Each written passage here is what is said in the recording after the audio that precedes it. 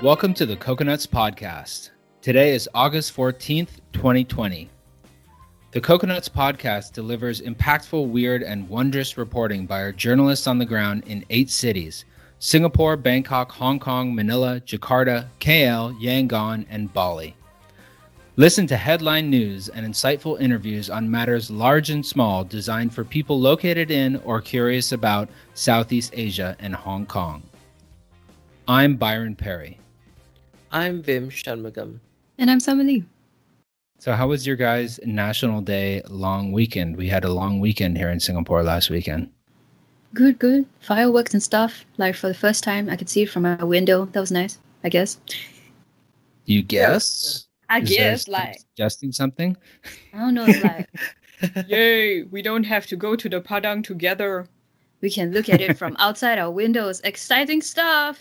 Thanks, government. Ooh. I didn't hear anything from Huh. where I live, which I think I've heard fireworks previous years, so I didn't stick my head out, and the fireworks did not enter my headspace. Interesting. What's the nearest, like, fireworks location for you then?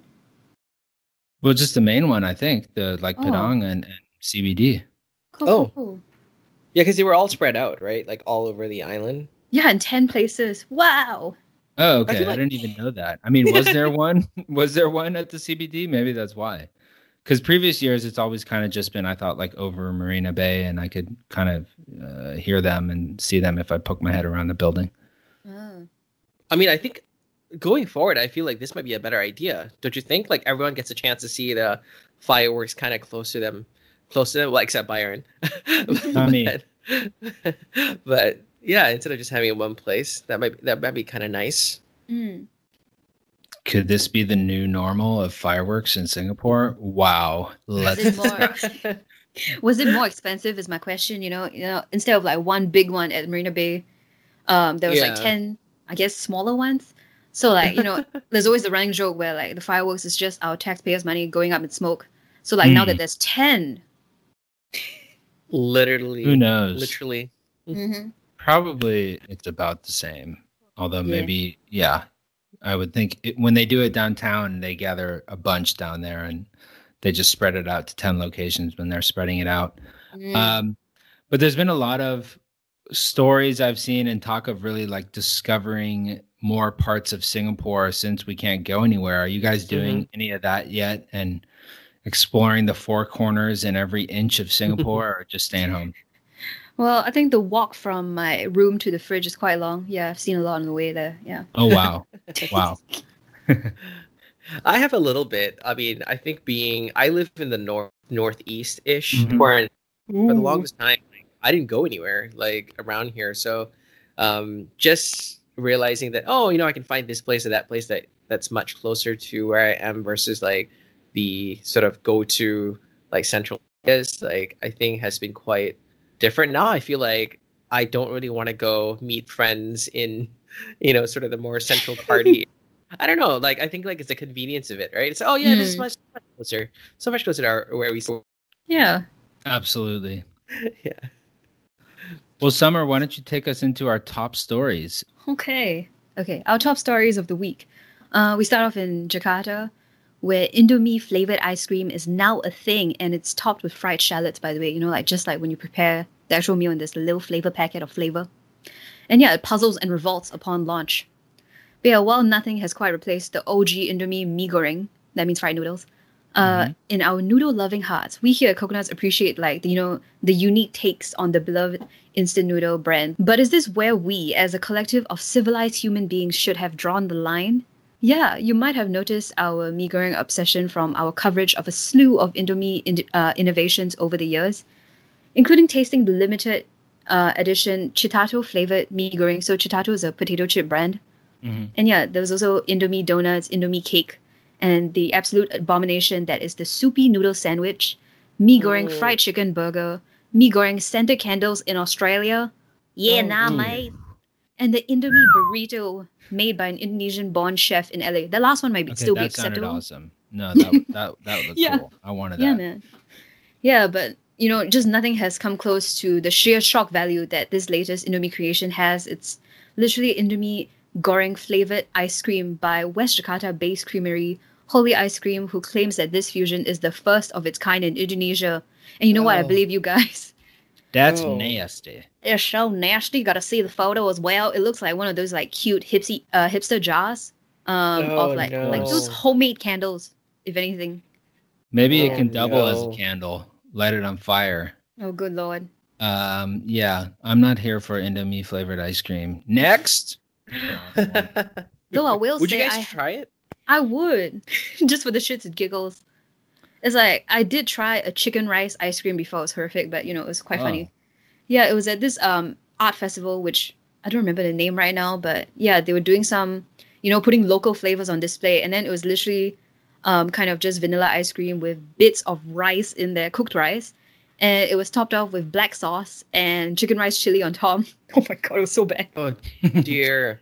Yeah, These there was no chicken. Dishes really, I mean, almost any really savory non-dessert dish is not going to work as ice cream, but I feel like something like Indomie is going to work less than everything else because they're so salty and they're so umami and spicy flavored. Just to combine that with what I'm sure is super sweet ice cream is just no, please. Mm-hmm. Oh, I was just going to talk about Twitter because, of course, that's where the intelligent discourse is. And yeah, of course, we get comments like, every day we stray further from God. And yeah. Absolutely. Agreed on that one. Let's see how long it lasts. I don't think this is going to become a thing. I hope not, jeez. I mean, we're just coming off of National Day. Last year, National Day in Singapore, didn't Cold Stone release the nasi lemak ice cream? Oh my god. You guys remember that? They sent it to us, dude. Oh dear. Yeah, with the ikan bilis. I'm like, how? Why? How and why did this happen? Sambal on ice cream. Did you try it, Summer? I did, yeah. We were all screaming about it around the communal dining table in the office. It was a wonderful time. And was it pretty gross? Or actually, I feel like nasi lemak could work slightly better than some other savory dishes because it's kind of sweet. The coconut rice is kind of sweet. Yeah. So theoretically, maybe yes, but it's just like wrapping. Yeah, in theory, like the salty sweet combo, like salted caramel is like good, but then like if you do ikan bilis vanilla ice cream, it's like, hang on a second, let me wrap my head around this first, so it makes sense before I taste it. Bizarre. It's a whole journey. Mm-hmm. Bizarre food indeed. Well, speaking of bizarre food, on to Manila for our next story. Guys, I have some sad news. What Very sad news. Our viral sensation, a viral Quezon City ostrich, has died of stress. But not only that, he's been cooked into adobo. Wait a damn second. Is this the guy that was running around last week that we reported on? Just last week, he was running around alive. Yeah. Now he's adobo? One of the two ostriches Is this what you're telling me? Viral after running around Quezon City's gated community last week has not only died of stress, but was also cooked into adobo. The lawyer of the bird's owner confirmed yesterday. Oh, man. Attorney Charlie Pascual told Manila Bulletin that the owner, Jonathan Cruz, after the bird unfortunately died of stress, but he found out the next day that the caretakers actually cooked the poor bird into an adobo because they didn't want the fowl's carcass to go to waste. Oh my! I think that's great. I mean, everybody wins. We were talking last week about how nutritious ostrich meat is. Adobo is a wonderful dish. Dying of stress, that's weird. I don't know. I guess it's just, who knows? Maybe that's a euphemism for something else, but certainly an ostrich being loose on the streets of Metro Manila, not the best environment for it. So yeah, at least some people got fed and some delicious adobo was eaten. I'm sure it was a unique adobo that they had never had before. I guess. Yeah. And it's not that they chased him down and decided we're gonna make you adobo today. It's just circumstances. Okay. I think stress means somebody chased it down and Lord, chopped its head off. Oh, I see it now. Shit. Probably because of it couldn't handle COVID-19. It needed to get out. It just couldn't handle the being stuck at home anymore. Yeah. Needed to roam free. Unfortunately, it didn't roam too far, and now it's resting places. Well, RIP viral ostrich. I hope the adobo was tasty. I guess that's really all we can say. Is it weird that I kind of want to taste it? Oh, I absolutely do. I'm telling you, ostrich is awesome. And so is adobo. So it should be good with some rice. Yeah, let's go. Oh Lord. Maybe that can become a thing. Let's make that a thing, not the Indomie ice cream. Stress ostriches that we could cook into different things. Absolutely. Well, on to Hong Kong, where the top story was the arrest of Jimmy Lai, the tycoon founder of Apple Daily, one of the biggest and most famous local language media companies in Hong Kong, who is also very famously outspoken pro-democracy in Hong Kong, anti-Chinese Communist Party. Jimmy Lai was arrested under the new national security law. They raided the offices of Apple Daily. They gave him kind of a perp walk through the office, and he's definitely the most high-profile person who has been arrested under the new national security law. So it was quite, frankly, disturbing for anyone in the media industry to see, this high-profile media boss and his office be raided and him be arrested for. It's not exactly clear yet what, I don't think, but violating the national security law in Hong Kong, which is very vague. But a little funny thing that happened is that about a dozen people who had gathered outside the headquarters of Apple Daily and wanted to turn it into a party. I think they had popped champagne and were all excited about it, got busted themselves and fined for violating social distancing. So that kind of backfired.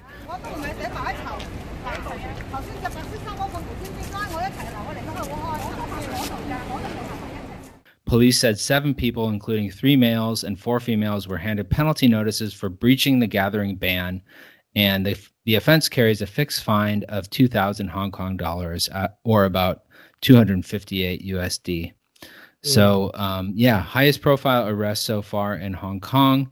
Some pro-Beijing revelers who wanted to celebrate it with champs right outside the office got busted. So that was a little nugget of humor in this otherwise quite worrisome story.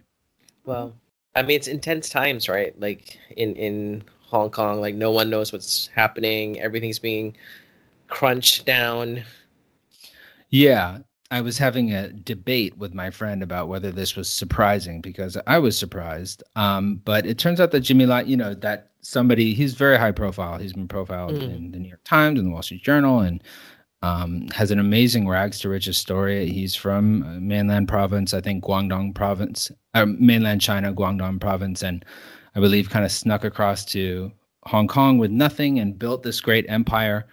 But apparently he himself had said he expected to be arrested. So perhaps it wasn't that much of a surprise as I thought, but I definitely know that in the media industry of Hong Kong, this is the most worrisome event so far, probably, since this new national security law was passed, which is only about a month ago. So, it's being enforced very broadly.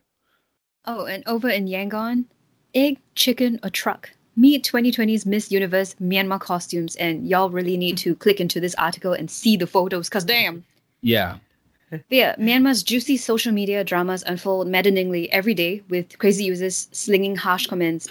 And there's always something for the keyboard warriors to battle over, and this week it is the very serious matter of national beauty pageant costumes driving the attention of thousands. Specifically, a storm of opinions has been raging online after photos of all the regional costume candidates for Miss Universe Myanmar were posted online and went viral. Some love them, but others find them overly ridic. And ridic they are. But yeah, so ridiculous, eh? But there are more than 30 costumes that bear remarkable names of locales such as Mandalay, Yangon, Naypyidaw. Am I pronouncing that right? But okay. The fabulous costumes veer from fantasy folklore to fronting consumer goods. One looks like a truck. And yeah, they quickly became punchlines to jokes, as usual, by merciless netizens. Which one's your favorite? Oh my God, I don't know. There's one that looks like an egg, one looks like a chicken. Which came first? Who knows? All are great. They're really creative and really cool. I'm looking at them right now. They're very elaborate. It's like they definitely put the Victoria's Secret fashion show to shame. One is basically a garden with some barrels. That's Mother Nature right there. Ah.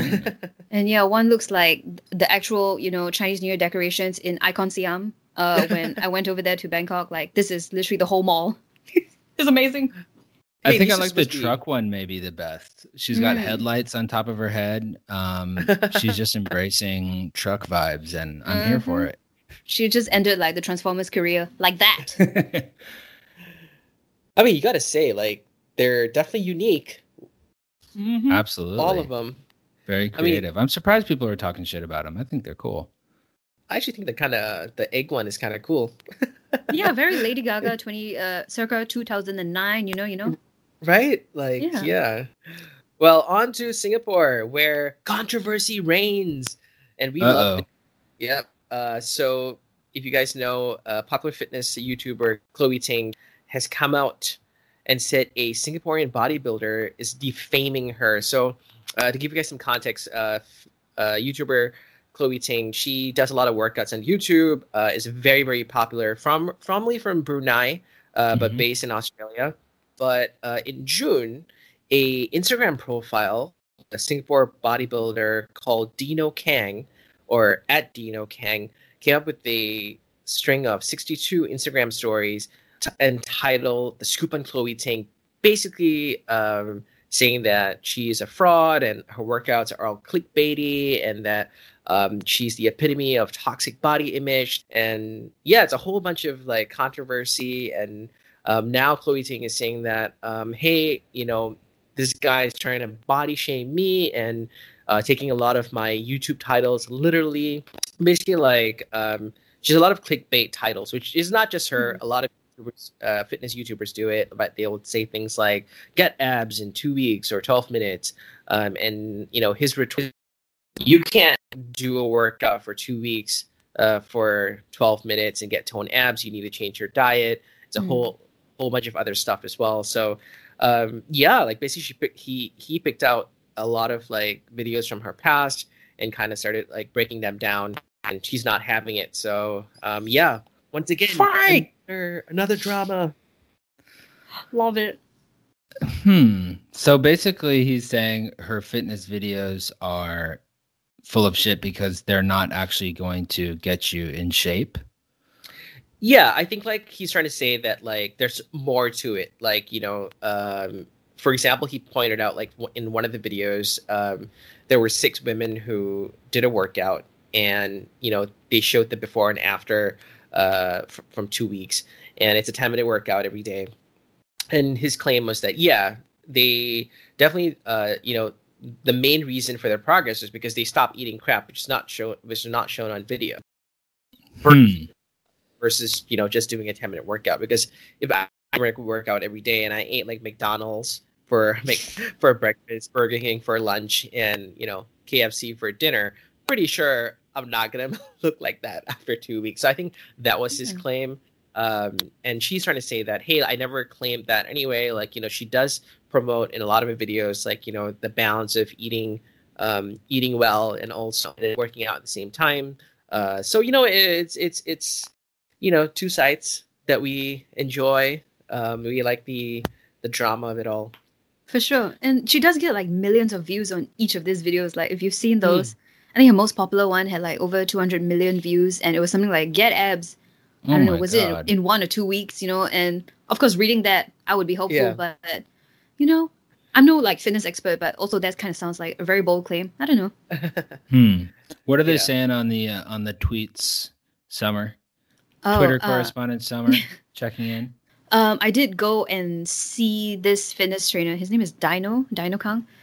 When he did post those Insta stories, and he is a personal trainer himself, so I would think that maybe he has some credit in like picking apart her videos and the stuff she said. So what's the general? I mean, this is causing controversy. Everybody's talking about it. I'm sure people must be taking a side. Are people generally on his side or on Chloe Ting's side, or is it actually split? That's a good question. Yeah, I mean, like from my friends, like some of them are Chloe Ting like advocates. They love her videos, so they're very much like, hey, yeah, she's not saying that it's part of like a bigger like nutritional and workout plan. but Mm-hmm. her titles are meant for people to click on them. That's not completely her fault, but she knows what she's doing. And I think for this guy as well, he needs to know that it's not just her. There's a whole bunch of other YouTubers who do the same thing. Yeah, that's true. Yeah, so it might be just that she's someone that he knows, and that could be some instance of wanting to be a little bit more infamous maybe amongst all. So who knows? It's all for the likes, man. It's all for the likes. Mm-hmm. Or the views in this case on YouTube. Yeah. But yeah, she's huge. My wife has worked out to some of her videos, so I had heard of her. But there's so much. I mean, misleading titles, misleading thumbnails. Welcome to YouTube. They almost tell you to do that, basically. Yeah. You'll never believe how I got 2-minute abs in 1 minute, and here's a photo of my abs superimposed with like a massive face, and yeah. Yeah. Well, on to Thailand, or should I say Thailand, where actually it wasn't even in Thailand. It was somewhere in the U.S. But the big story this week in Bangkok, which we were all over because it was so funny, is that U.S. President and very stable genius Donald Trump made headlines and amazed the people of the world by calling Thailand in a speech. It was at a campaign event, and basically he dropped his unique take on the word Thailand while grousing about one of his favorite pet grievances, perceived unfair trade. And we can play you the clip. Shifting production to Thailand. The internet went nuts, just absolutely nuts. Some comments were, I used to frequent a strip club called Thailand, great happy hour. Or, I love Thai food. Oh, Lord. But one of the funniest things that happened on Twitter was that this right-wing provocateur, absolute idiot, Dinesh D'Souza, basically, the hill that he died on was that it actually is pronounced Thailand, which is 100% wrong. What he said is, I'm highly amused to see supposedly sophisticated media types snickering at Donald Trump for saying Thailand. These faux sophisticates don't realize Trump's way of saying it is right. Thailand is the crude lingo of people who have never been to Thailand. What a moron. And people were responding to him and saying, no, you're totally wrong. Here's the deal with the Thailand versus Thailand pronunciation. It's pronounced Thailand. That's the way that Thai people pronounce it. Thai is pronounced Thai. They are Thai. They're not Thai. Some nationalities do pronounce it Thailand, though, actually. Mainly in the Philippines, they say Thailand, and I believe in India as well, they do say Thailand. So that's their way of saying it, kind of domestically where it flies, but internationally, globally, within Thailand, the actual country that we're talking about, but they would say Thailand. They would never say Thailand. That's 100% wrong. So it was a little viral slip-up from the commander-in-chief that set the internet alight, and everybody had a lot of fun talking about it. Oh, dumbass. Oh, here's another tweet. This land is your land. This land is Thailand. It's so, yeah. I mean, does anything even surprise you anymore? I feel anything that comes out of his mouth. At this point. From his track record where, he has openly stated that he wants to date his daughter. Yeah, not surprised. Yeah. I mean, to be honest, this was harmless and silly. Thank God he wasn't I don't think he really offended Thai people very much because they don't really care and they know he's an idiot. But this was at least just a harmless, stupid throwaway comment as opposed to starting a nuclear war or offending one of our oldest allies. So yeah. In terms of Trump gaffes, I think this was pretty tame. Yeah. Fun. Vice does some really funny super cuts of stupid things that he says. I don't know. Have you guys ever seen those? Not from Vice, just probably from some talk show or something, Yeah, I love Vice, Trevor Noah's. It's good. Yeah, he does some good ones too. But Vice has done ones which I haven't really seen elsewhere where they really just focus on one little phrase that he'll always say. For example, billions and billions and billions and billions and millions and billions and trillions, just super cutting from 20 different speeches. Or oh, like nobody knows better than I do. Nobody knows women better than I do. Nobody knows America better than I do. Nobody knows taxes better than I do. Nobody knows. Nobody knows better. And it'll than I literally do. be like a 5-minute supercut of nonstop Trump saying that. Oh, there's no Um, hand. There's a very popular YouTube channel called Bad Lip Reading, and it's amazing. I mean, it's even more amazing than it's all amazing as what he says half the time. Sure.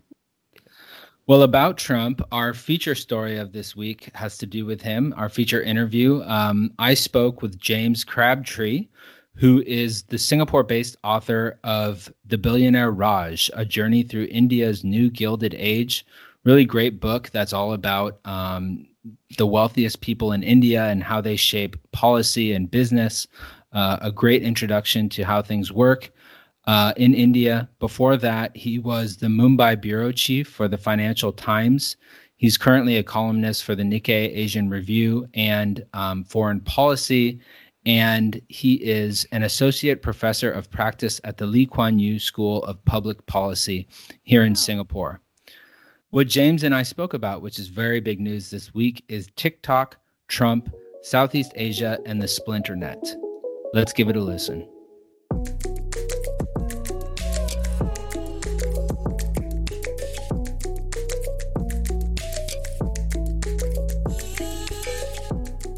So James, you told me you're doing a story for Wired about TikTok. What has been the most interesting thing that you have learned about TikTok in your reporting and writing this story? That's a good question. I think I'd be interested to learn about ByteDance, the TikTok parent. So I spent a lot of time over the last few weeks speaking to people in Washington and also in the Chinese technology ecosystem, trying to understand why it is that TikTok has become such a focus for U.S. anxiety over Chinese technology, which on the face of it seems a bit peculiar. TikTok is a website or an app in which teenagers make jocular videos, lip syncing, pranks, that sort of thing. It doesn't, unlike Huawei, it doesn't immediately lend itself to being seen as a big threat. And so it's been interesting to find out about that, but also to learn about ByteDance itself and the astonishing speed of the rise of this company to become one of China's internet giants. TikTok itself was only launched in 2017, and ByteDance only got really going a couple of years before that. So it has been an astonishingly rapid rise for this company that has now found itself slap bang in the middle of this new technology war between the US and China. I've been meaning to read some articles about the founder of ByteDance. It sounds like he's a really interesting and impressive guy. Do you think he's instrumental in this? Why do you think TikTok is so popular? So the founder of ByteDance is a guy called Zhang Yiming, who he's 37. He is a technology entrepreneur, actually very similarly in the vein of figures from Silicon Valley like Mark Zuckerberg. And in fact, to some degree, he appears to model himself and his company on these American Silicon Valley giants. What ByteDance has done is to create a company that's brilliant at developing mobile apps. So if you think of the US giants, they really haven't introduced a knock it out of the park success story probably since Instagram, I suppose. But in the last 10 years, it's been Facebook and Twitter and Snap and Instagram, but there hasn't been much new coming out of Silicon Valley, whereas a company like ByteDance has created 4 or 5 huge applications, most of them in China. One of them was a news aggregator. Another one was the precursor to TikTok, a short video sharing app. And then there was TikTok itself, which is the international version of this that doesn't operate in China. And that's partly because the Chinese companies are so good at understanding what people want to use on their phones. They're very good at developing algorithms to serve up content that people want. And they're ruthless in the way that they experiment and push forward and market these services. So in a sense, they've taken the model of Silicon Valley and refined it and almost accelerated it. And perhaps it's some of that has frightened the Americans. Sure. Point blank, what do you think about TikTok's data collection? Is it actually a security risk for America? You know, obviously Trump did this executive order banning it in 45 days. I saw Australia said that they don't think it's a security risk. India did ban it, I believe, and said it is a security risk. It's clear that it collects a lot of data, and I think we can talk about that in a second. But do you think it's actually a security risk? I think the case against it is more theoretical than actual. So the case against TikTok is that it takes a lot of data from its users, which is true of Facebook and everybody else. But because it's a Chinese company, or its parent is Chinese, TikTok doesn't operate in China, but TikTok's parent is Chinese. The accusation is that TikTok will share data with its Chinese parent, and then the Chinese parent will either voluntarily or under duress share data with the Chinese security state. And even more than that, potentially that this would allow the Chinese security state to combine data gleaned from TikTok with all sorts of other data that it holds on American citizens, for instance, from other hacking operations. Mm-hmm. Now, there isn't much evidence that I've found to suggest that China is actually doing this, but for critics in Washington, even the possibility that they might be able to do this if the Chinese Ministry of State Security comes knocking, is enough to warrant action. And there are also concerns that we can talk about TikTok and political interference in the run-up to the US election. But I think the two things that you can say is that TikTok clearly is not as big a security threat as a company like Huawei, which is deeply integrated into core technological networks. Yeah. And when looking to the future, if TikTok is a security threat, then so is everything else. That almost any Chinese tech company is going to be viewed as a potential security threat. And I think that may be the biggest implication of the whole TikTok farrago, which is that in a sense, if you can make these accusations against TikTok, and some people think they're reasonable, many people think they don't, then you can clearly make these allegations against WeChat or Chinese drone makers or Zoom, which everybody uses for their video calls. In a sense, the bar for what constitutes a national security threat is being very significantly lowered because of the geopolitical tensions between the US and China. Sure.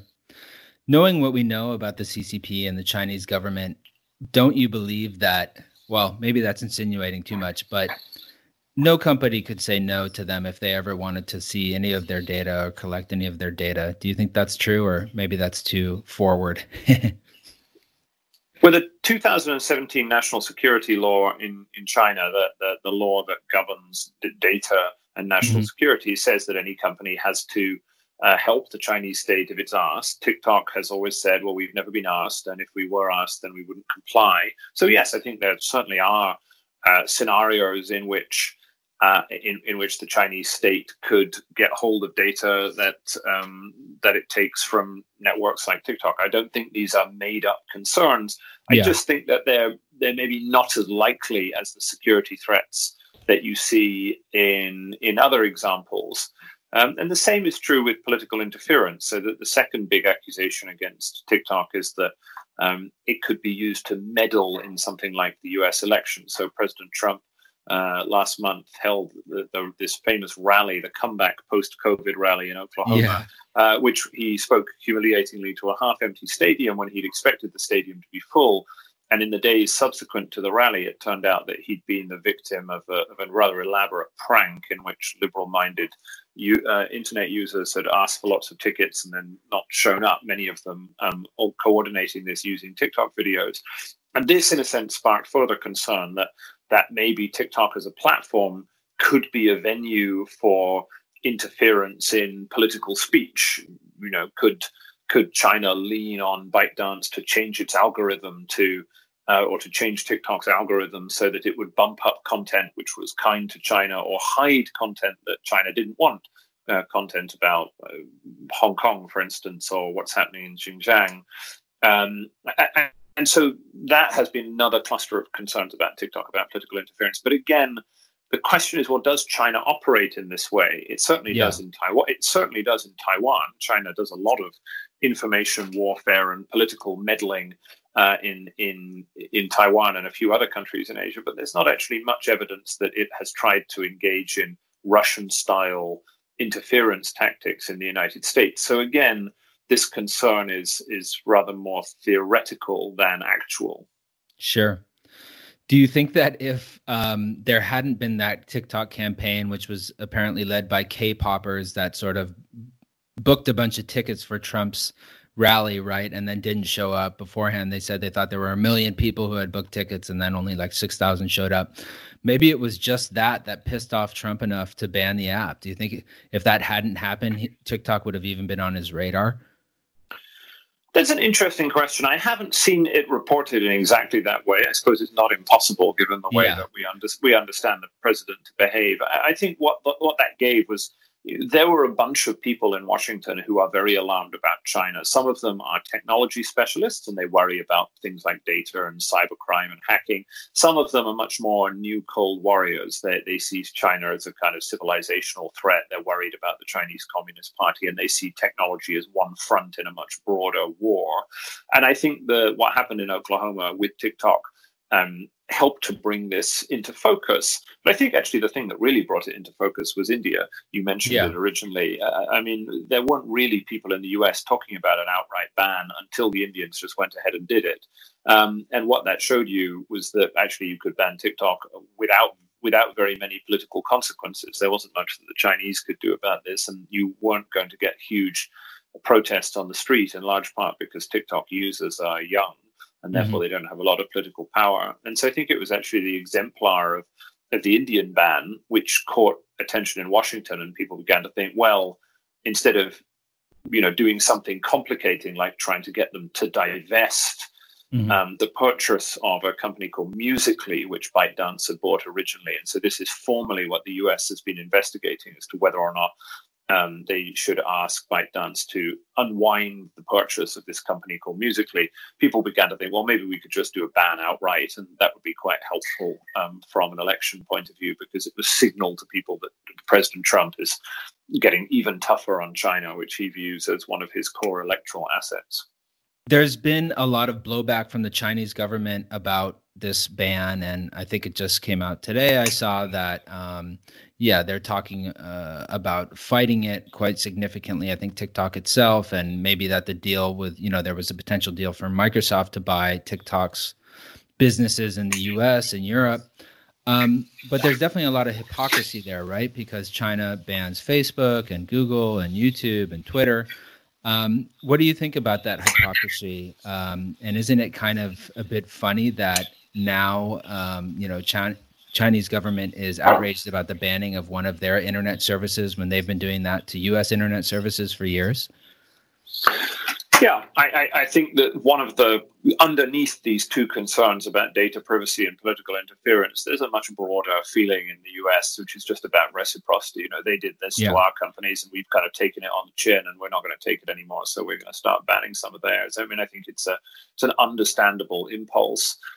Actually, what's interesting from the Chinese side is that you have contradictory impulses. On the one hand, it has been an aim of Chinese technology policy to support the growth of these global tech giants. They're quite proud of having Alibaba and Tencent, and now ByteDance, also Huawei in a different way. And what you see now is a kind of tension within China's aims. So on the one hand, China wants to have these great global companies that are icons of Chinese modernity, but on the other hand, its foreign policy is undermining them. So the real reason why this TikTok thing came, it starts with Chinese soldiers making a small incursion in the Himalayas, and it was that which led to the Indian ban, which prompted the US to look seriously at a US ban. And so you have this tension between Chinese security policy, where China is kind of pushing forward in various different fronts in Hong Kong, in India, in Taiwan, in the South China Sea, wherever it might be in Southeast Asia.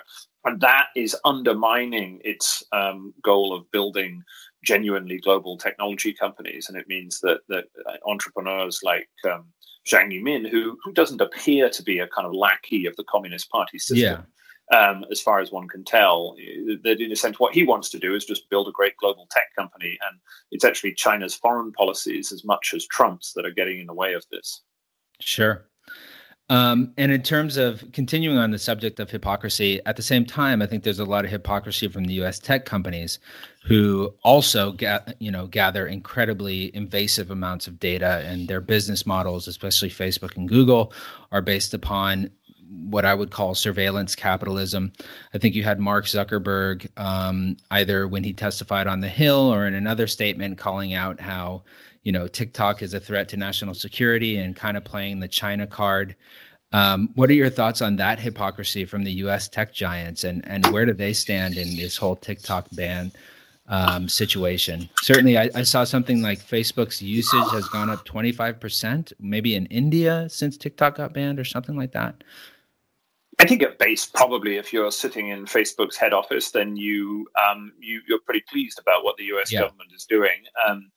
Removing TikTok removes a plausible competitor. I mean, TikTok has 800 million global users, 100 million odd in the US. It's really the first new entrant platform that has had a shot at competing with Facebook. I mean, it's not at the same scale. It doesn't have the same range of products.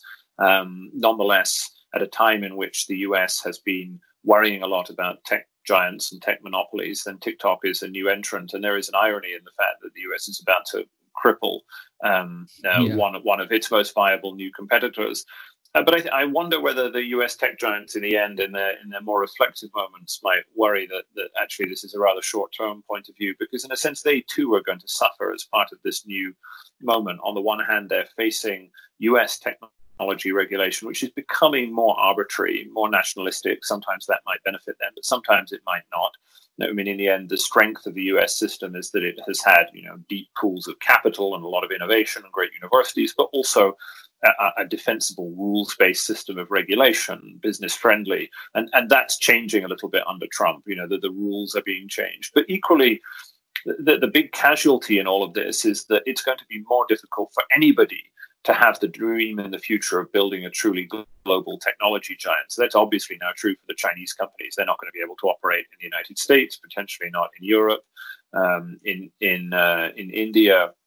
But it's going to be more difficult for a company like Facebook or Google also to have this vision of itself as a truly global operation, because it's highly likely that other countries in the world are going to mimic the way the US is talking about its technology rules. That if the US is going to introduce these broad national security exceptions for technology regulation, then why shouldn't everybody else do that? That's what India has done. I could see companies and governments in Southeast Asia doing exactly the same. And so I think in the long term, the US tech giants will see that it's more difficult for them to operate internationally, because the US is no longer playing this role as a kind of leader for an open international technology system. And in actual fact, it's going the other way and is becoming a leader in creating a more protective and nationalistic system.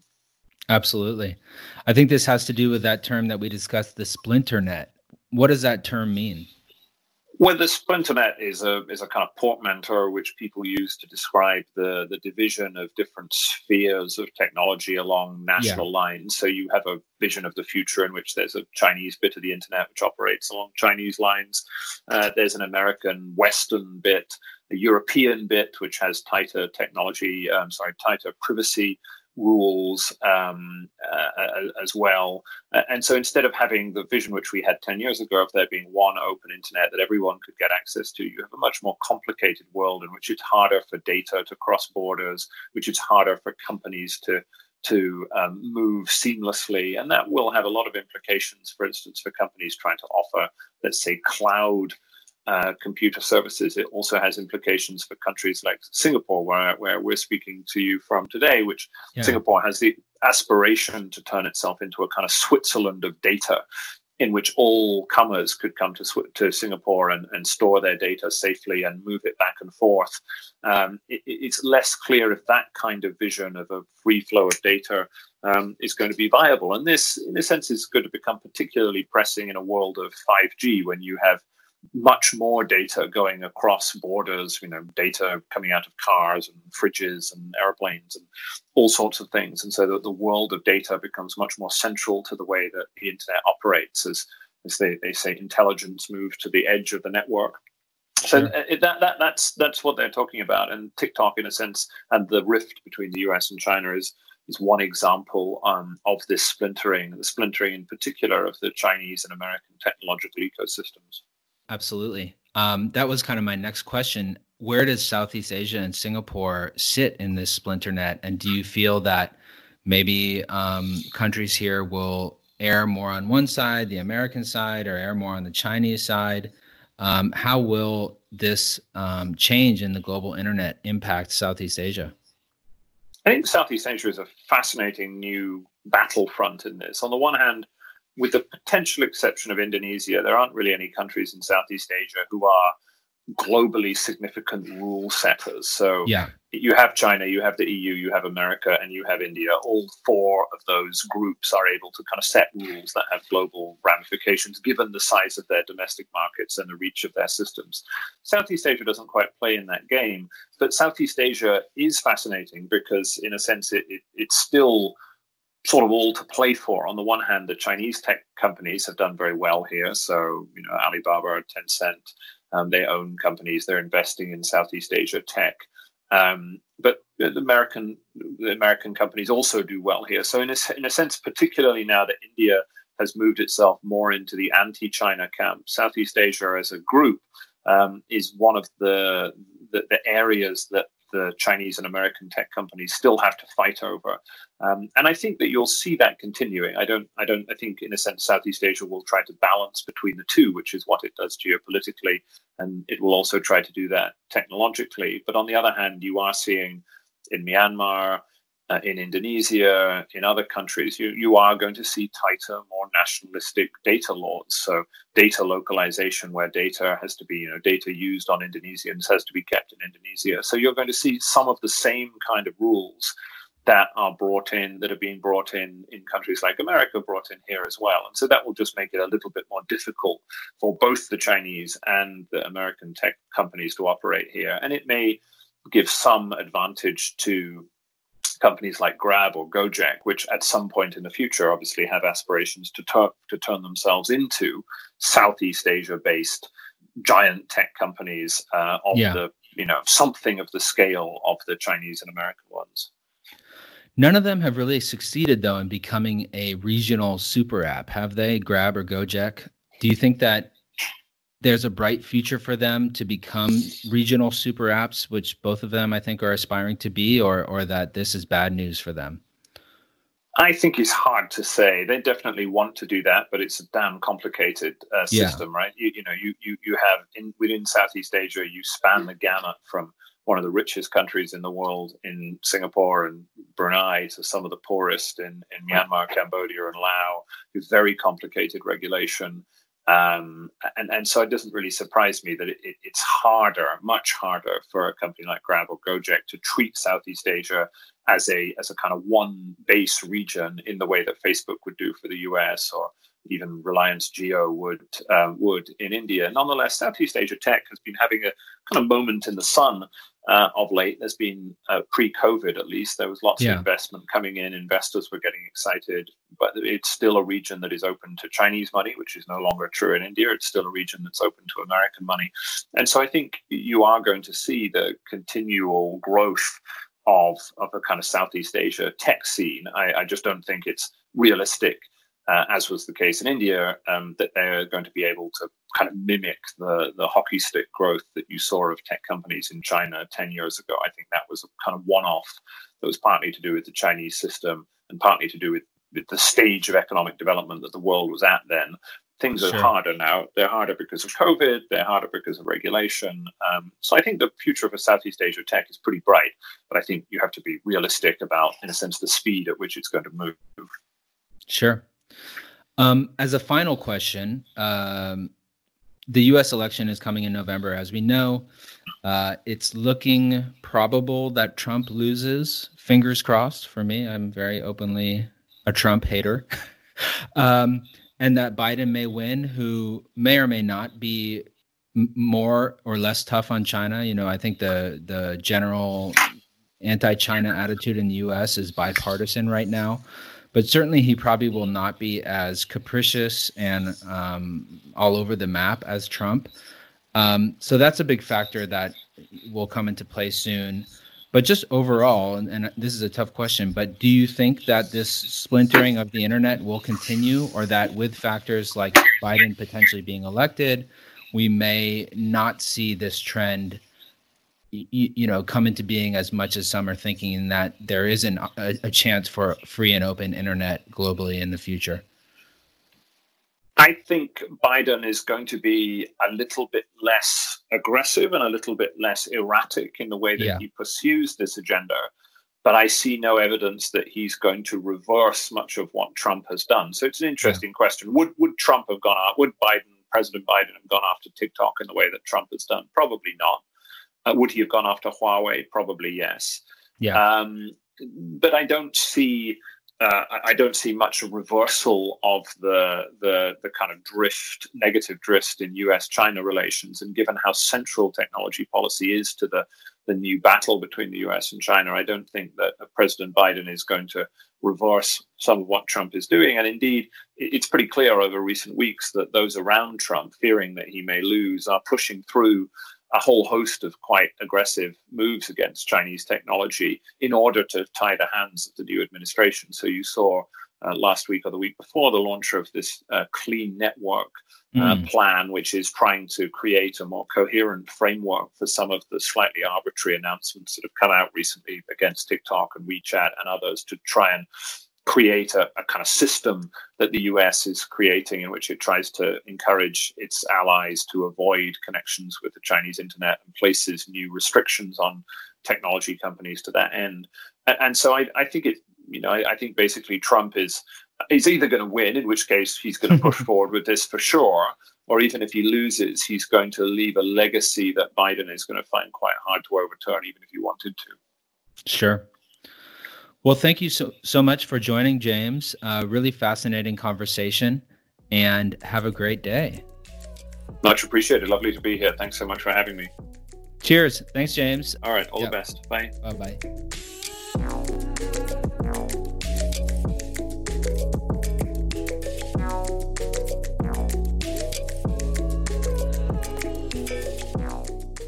So, Summer, I know you are a TikToker. Is that correct? How dare you? Okay, no. I consume the content, but she doesn't, come up with her own TikToks. Yeah. Let's start there, Just gotta make it clear. Line in the sand. What would you do if TikTok went bye-bye? Would you be sad? Y'all got rid of Vine. Y'all gonna get rid of TikTok. What do I do now? Reels. I feel like Instagram Reels. Just going Reels. Oh, yeah. That shit. Oh, my God. TikTok, retweeted that announcement post from Instagram. And they were like, looks familiar. Yeah. And then they tried to be cool about it. But then, somebody said, yeah, it kind of looked like Vine, doesn't it? Oh, okay. Yeah. Do you actually, because I know you're on Twitter a lot too, which we both are. Do you consume a lot of TikToks on TikTok? Or, would you feel you can just still get the best TikToks on Twitter? Because that's sort of what I feel. Yeah. Although being said, I never have been on TikTok because I refuse, actually. That's fair. But yeah, I've definitely been spending less time on TikTok nowadays, because Twitter has, picked the best ones, and now I just have a curated feed. Why go look at them? Why go look for them myself? I feel like I'm gonna see the top TikToks on Twitter, and they're on Instagram too. But yeah, Twitter is exactly. More time. I actually just read a book about Instagram. What was it called? No Filter. Really great book by, I think her name is Sarah Fryer, who is, I believe, a Bloomberg reporter covering Instagram since it launched. One thing that we may not remember, but that was covered in this book, was that when Instagram launched Stories, which was a blatant copy from Snapchat, they were actually very, very upfront about that. And they basically said in their announcement, this is a copy of a feature from Snapchat, but Snapchat, big ups on them. They invented this new way of communication, but we're going to start doing it too. We think everybody will start doing this, which was kind of true. Yeah. Did you see, Summer, did they do that with this announcement? Did they say, hey, we're just copying TikTok, but so it goes? No, I think it was just introducing Reels. It was the freaking Apple keynote, look at this beautiful new thing. Look at me, my turtleneck. I am announcing it to you. What a brand new invention. Amazing. Love it. It sounded like that, at least. Well, apparently, I did read a story that kind of a review that said it sucks. Instagram Reels. No TikTok. I've seen that. Yeah. Is it available here? I haven't seen it at all. Have you guys? I don't think it is, right? I don't think it is yet. Maybe not yet. I don't see it too. Mm-hmm. What's the TikTok scene like in Singapore here, Summer? Who are you? Do you have any local TikTokers that are your favorite? Huh. She does. I do not. Oh, you don't? Go, Oh, go, wow. go. I don't know, because okay, this is like subgenre that scares me. I don't know about favorites. I don't really have favorites, but this is definitely a subgenre that scares me. It is little kids on TikTok. Stop it. Go and study or something. I don't know. Then I feel like I'm a boomer now. Because these kids are as young as 13? I can't tell anymore. And you are twerking. I just know this from my little baby cousin. She's showing me her classmates that are kind of twerking. Where are your parents? Yeah, it's disturbing. And there's been pedophilia problems on TikTok with people looking for young kids to sexually harass or whatever on there, which YouTube had a huge problem with that as well. But I think YouTube kind of dealt with it or has improved it. But yeah, TikTok's really kind of the Wild West. I met a Singaporean lady the other day who we were talking about social media, and she was like, yeah, my kids are on TikTok and it's terrible. And she's like, they're like 8 and 12. I was like, shit, that does sound terrible.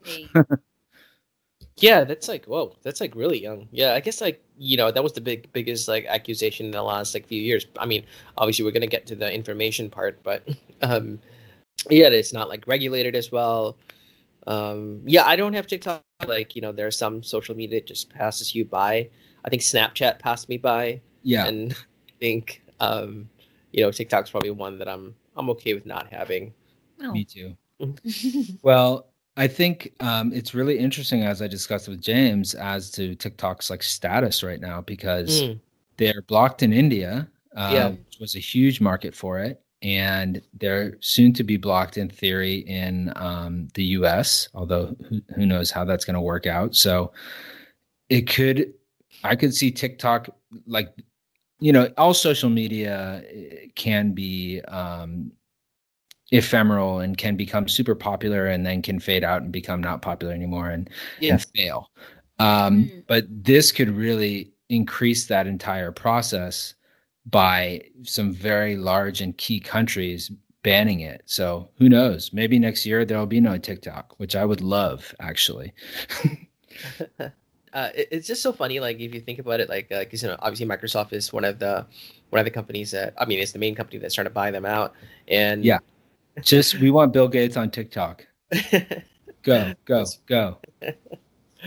But yeah, it's obviously the information, alleged information accrual, and if it does get banned by our favorite friend Trump, then it's it's a domino effect. I feel that's probably a key market that you want to be a part of. I think if they don't end up being there, then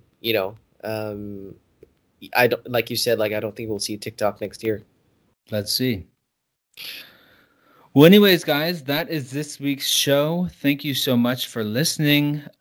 Please subscribe. The Coconuts Podcast is available everywhere you get your podcasts, including Apple Podcasts, Google Podcasts, Spotify.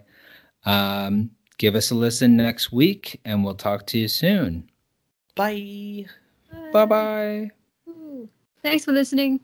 If you'd like to support Coconuts and our weird and wondrous stories, you can become a Coco Plus member at coconuts.co/membership, make a Patreon payment at coconuts.co/patron, or buy our fresh merch at the Coconut Shop at shop.coconuts.co. The Coconuts Podcast is a Coconuts Media production. Our hosts are Byron Perry, Vim Shamugam, and Summer Lee. Our production manager is Clarissa Cortez. Our editor is Rainer Lin.